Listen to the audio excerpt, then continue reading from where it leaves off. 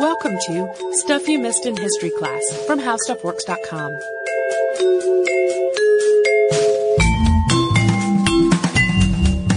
Hello and welcome to the podcast. I am Tracy V. Wilson. And I'm Holly Fry. So perhaps you have heard of Mary Robinette Kowal, maybe, if you're a listener to this podcast. She has written, among other things, a series of novels that are known as the Glamorous Histories, and these are basically Jane Austen novels with magic. So if that sounds delightful to you and you have not read them, you will probably be delighted, because they are pretty charming and touching and funny. And the third one was some of my most recent airplane reading while I was on a flight, and that book is called Without a Summer. It's set in 1816, and in addition to several running mentions of past podcast subjects, the Luddites, there's ongoing discussion about whether that year's unseasonably cold weather is caused by magic, basically. So this is not unseasonably cold like chillier than normal. It's unseasonably cold like it's snowing in July and all of the crops have frozen in the ground.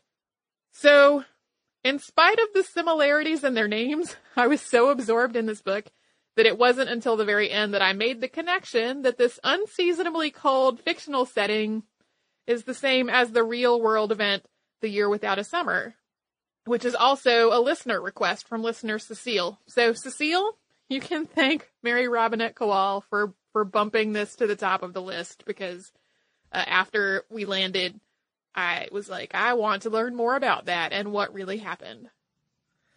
So this story actually starts with a volcano.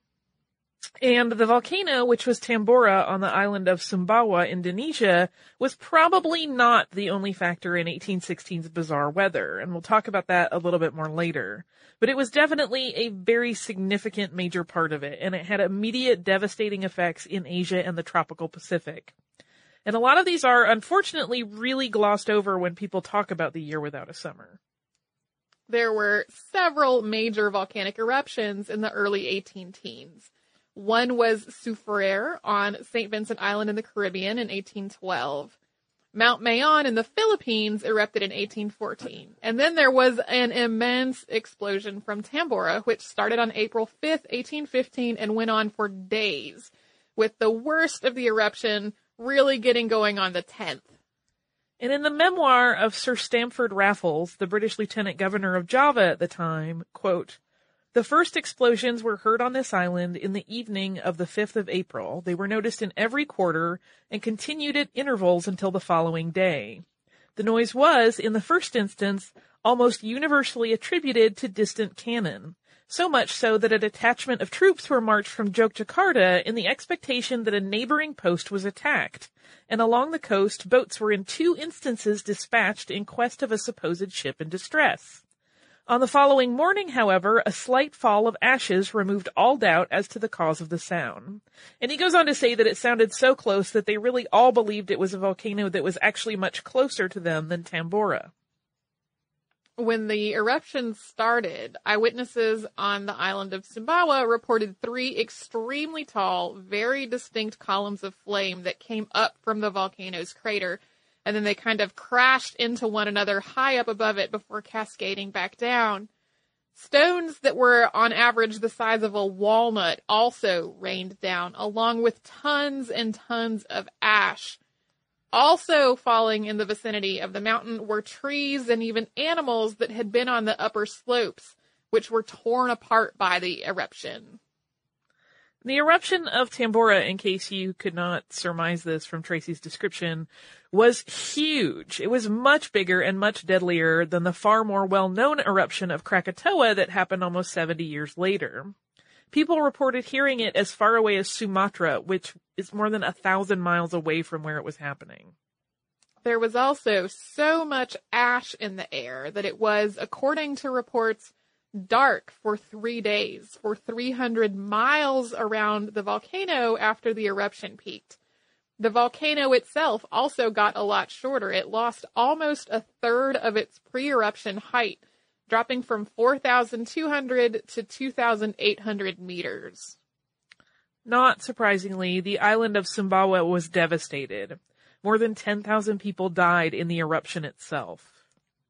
The entire island was covered in ash, and this ash had an average depth of between 50 and 60 centimeters, so between 20 and 30 inches of ash. The ash was deeper the closer you got to the volcano, and so much of it fell that buildings collapsed under its weight. And a 2004 archaeological expedition found a village that was buried under an ash layer 10 feet thick. Ash spread to the north and northwest, blanketing the sea and the neighboring islands. British vessels reported patches of ash in the sea around Indonesia that was several feet deep and had to be essentially plowed through. 2 of Sumbawa's princedoms were completely destroyed, and their common languages became extinct. And the influx of volcanic material into the ocean also spawned a tsunami that struck other parts of the island as well as neighboring islands, so that people who had survived the initial eruption wound up being killed in the tsunami afterward.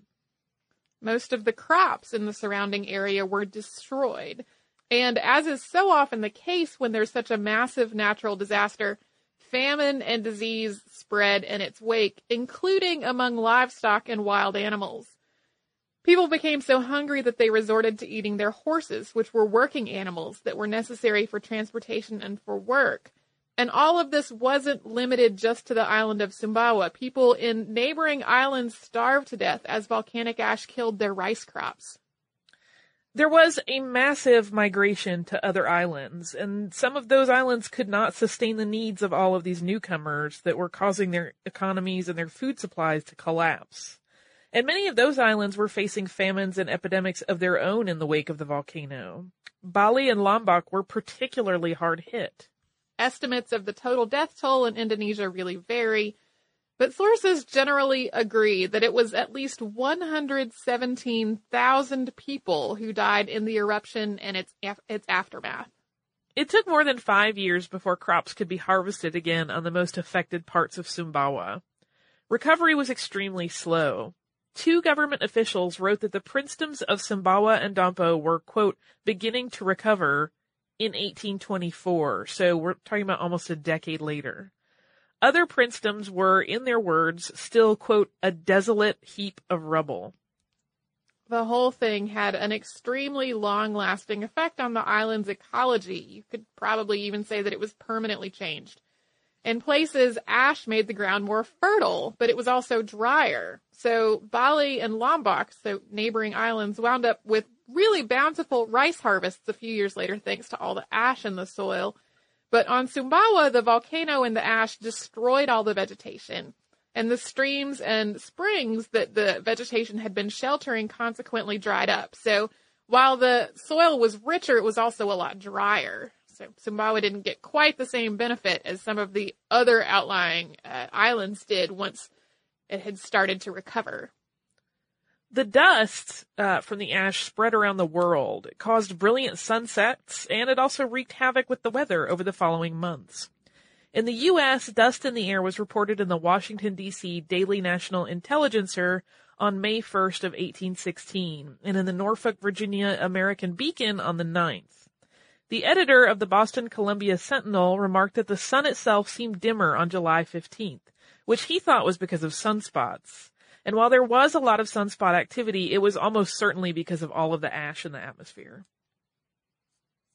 So we are going to talk about exactly what that ash caused in terms of the weather after a brief word from a sponsor. And now, let's get back to the slightly less peppy discussion of the Year Without a Summer. So to return to Tambora, before we talk about how this eruption affected the weather in parts of the world, we have a couple of caveats. One is that the measurement and record keeping related to weather statistics have really improved dramatically in the years since all of this happened. Most of the places that we're talking about did not have any sort of methodical pattern of observing the weather and writing it down, which is something we pretty much take for granted today. So that means a lot of the records that we have are erratic and subjective. But there is a ton of documentation overall in the historical record in the form of newspapers, letters, journals, diaries, and other documents. So there's so much of it that we know just from that part that this was a real event and not just somebody overreacting about a cold snap. Also, we have a lot of documentation about 1816's weather in North America and Europe and parts of Asia. But while it's pretty logical to conclude that the weather was completely weird everywhere as a consequence of all of this volcanic activity, we have much less in the way of actual records from Africa, South America, and Australia. So when we walk through what we know, it is mostly from North American, European, and Asian points of view.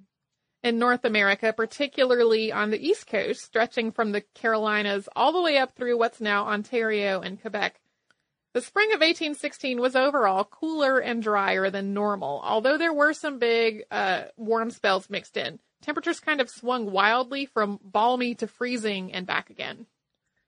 Then the summer had 3 extreme cold spells in June, July, and August. The first huge cold wave stretched from June 5th to June 11th. Temperatures in New England dropped from the 80s to the 40s in the wake of a thunderstorm, and that actually became the high for the next several days. 18 inches of snow was reported in Cabot, Vermont on the 8th, and a hard frost that stretched well into the south on the 11th killed most of the crops that had managed to survive up until that point. People started to talk about the real possibility of a famine. Within weeks, New England temperatures were really unseasonably hot again, breaking 100 in parts of Massachusetts, which doesn't happen all that often, especially not this early in the season. Another 4-day cold snap hit eastern North America starting on July 6th. In this case, frosts killed the replanted crops, although it was not as snowy this time around. Most of the snow reported in the U.S. was in the mountains of Vermont, but further north in Montreal, bodies of water completely froze over with a layer of ice. This snap also reached even farther south, causing cold weather and frosts in places that had escaped in the June wave. The cold weather came back again on August 21st, causing more snow in the Vermont mountains, along with frosts as far south as North Carolina and as far west as Kentucky and Ohio. Just as alarming at this point was a drought, which had affected much of the southern and eastern U.S., and it's estimated that up to half of the cotton crop in the South failed because of this dry weather. Grain prices skyrocketed, and the drought didn't break until September after the cold weather was over, only to be about to start again because it was heading into autumn. The price of flour rose from $4 a barrel to between $11 and $20 per barrel. The wholesale price of wheat nearly doubled, and the price of virtually every food staple shot up. There was also a huge increase in migration of farmers from the eastern United States into the West, as people hoped that they would find better growing conditions, and because the West really hadn't seen the kind of unseasonable cold that the East Coast had. About twice as many people decided to move west that year as was typical at that point. In several states, including New York, Virginia, Pennsylvania, and New Jersey, people called for a ban on distillery because of the grain shortage. When people couldn't afford grain to feed their livestock and their working animals, they ate the animals instead. So that was North America's 1816 summer. In Europe, the summer was similarly wintry, but it also seemed like it got all the rain that North America had been missing. Western Europe was the most affected, but crops failed all over the continent thanks to the fields being flooded and later frozen. Crops that are sensitive to having too much water, like wine grapes, really suffered in their quality when they managed to survive. Plus, all the incessant rain made things generally wet and moldy. Because horses were the main source of transportation and grain became so much more expensive, the cost of travel in Europe skyrocketed. Famine spread in Switzerland and Ireland. In Switzerland, the government had to distribute information about how to tell poisonous plants from ones that were safe to eat as people tried to scavenge what they could from out in the woods or the wilds. In Ireland, a typhus epidemic spread in the wake of the famine.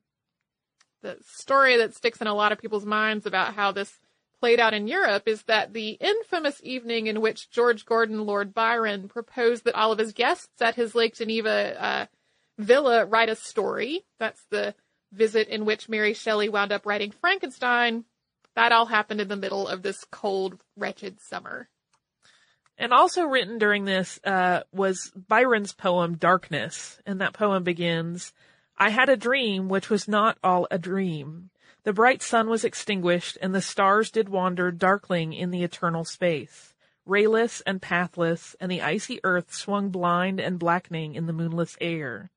Morn came and brought no day, and men forgot their passions in the dread of this their desolation, and all hearts were chilled to a selfish prayer for light."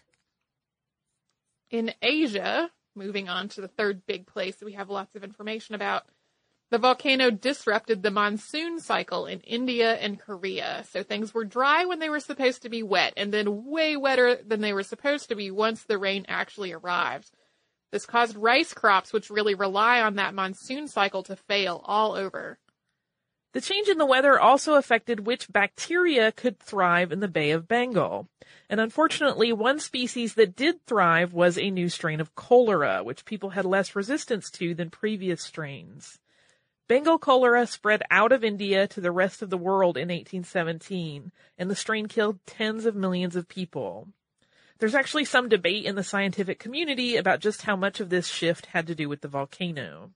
In Yunnan province in southwestern China, crops failed in the face of just bitter, bitter cold and a much wetter season than normal.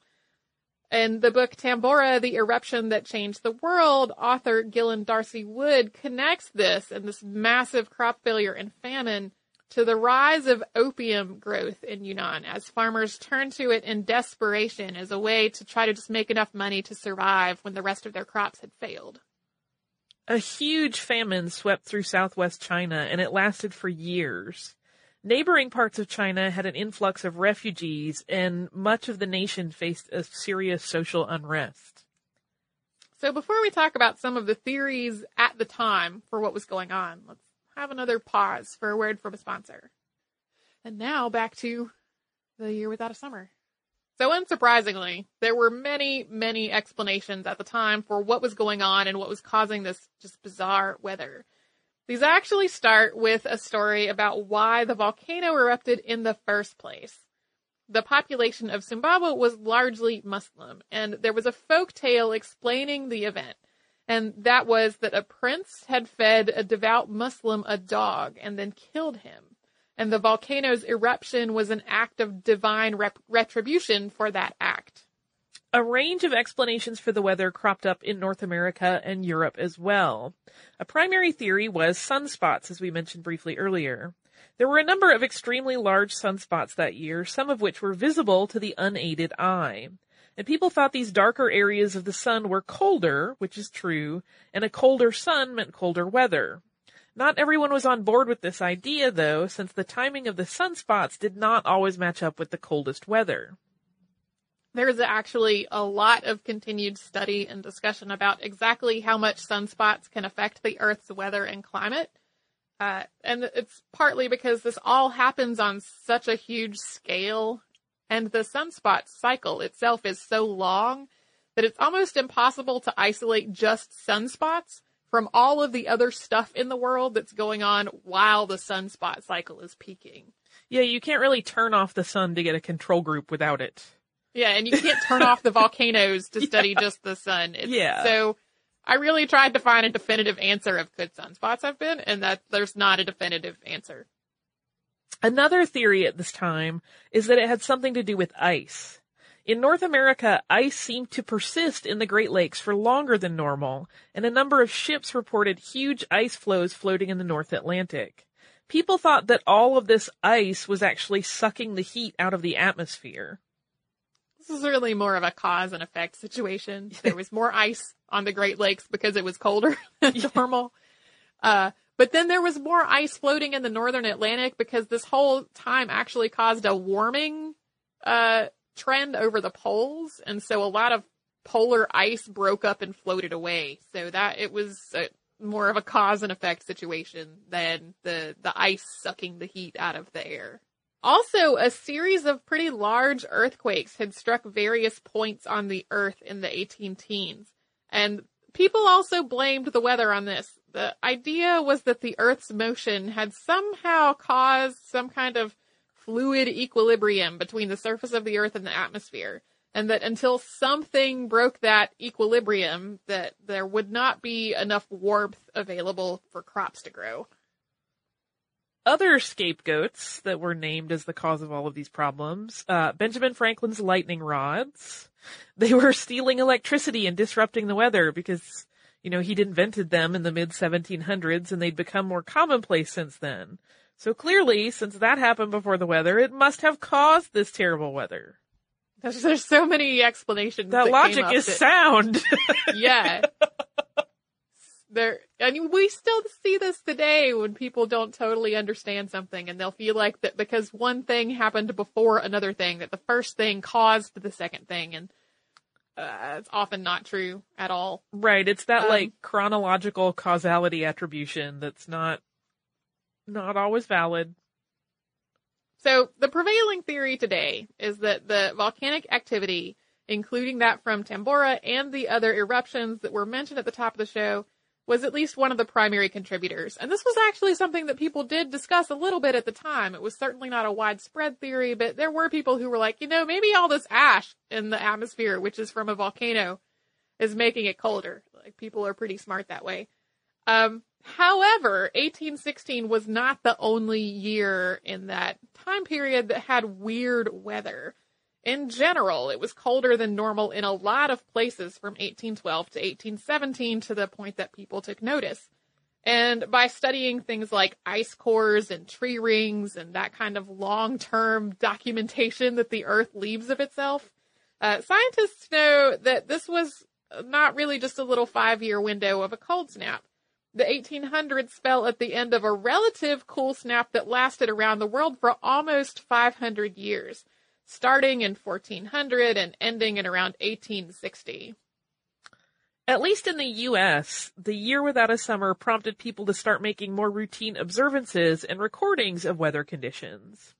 The Commissioner General of the Land Office, Josiah Miggs, sent out a memo to all of his registers at 20 different land offices, instructing them to make and record a number of observations about everything from the weather to animal migrations.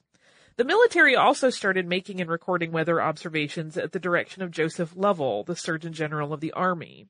And the Patent Office and the Smithsonian Institution got in on the action as well, and consequently, the first published weather forecasts came out in the U.S. in 1849. So when I started researching this episode, I kind of expected it to be a little bit like The Long Winter Part 2.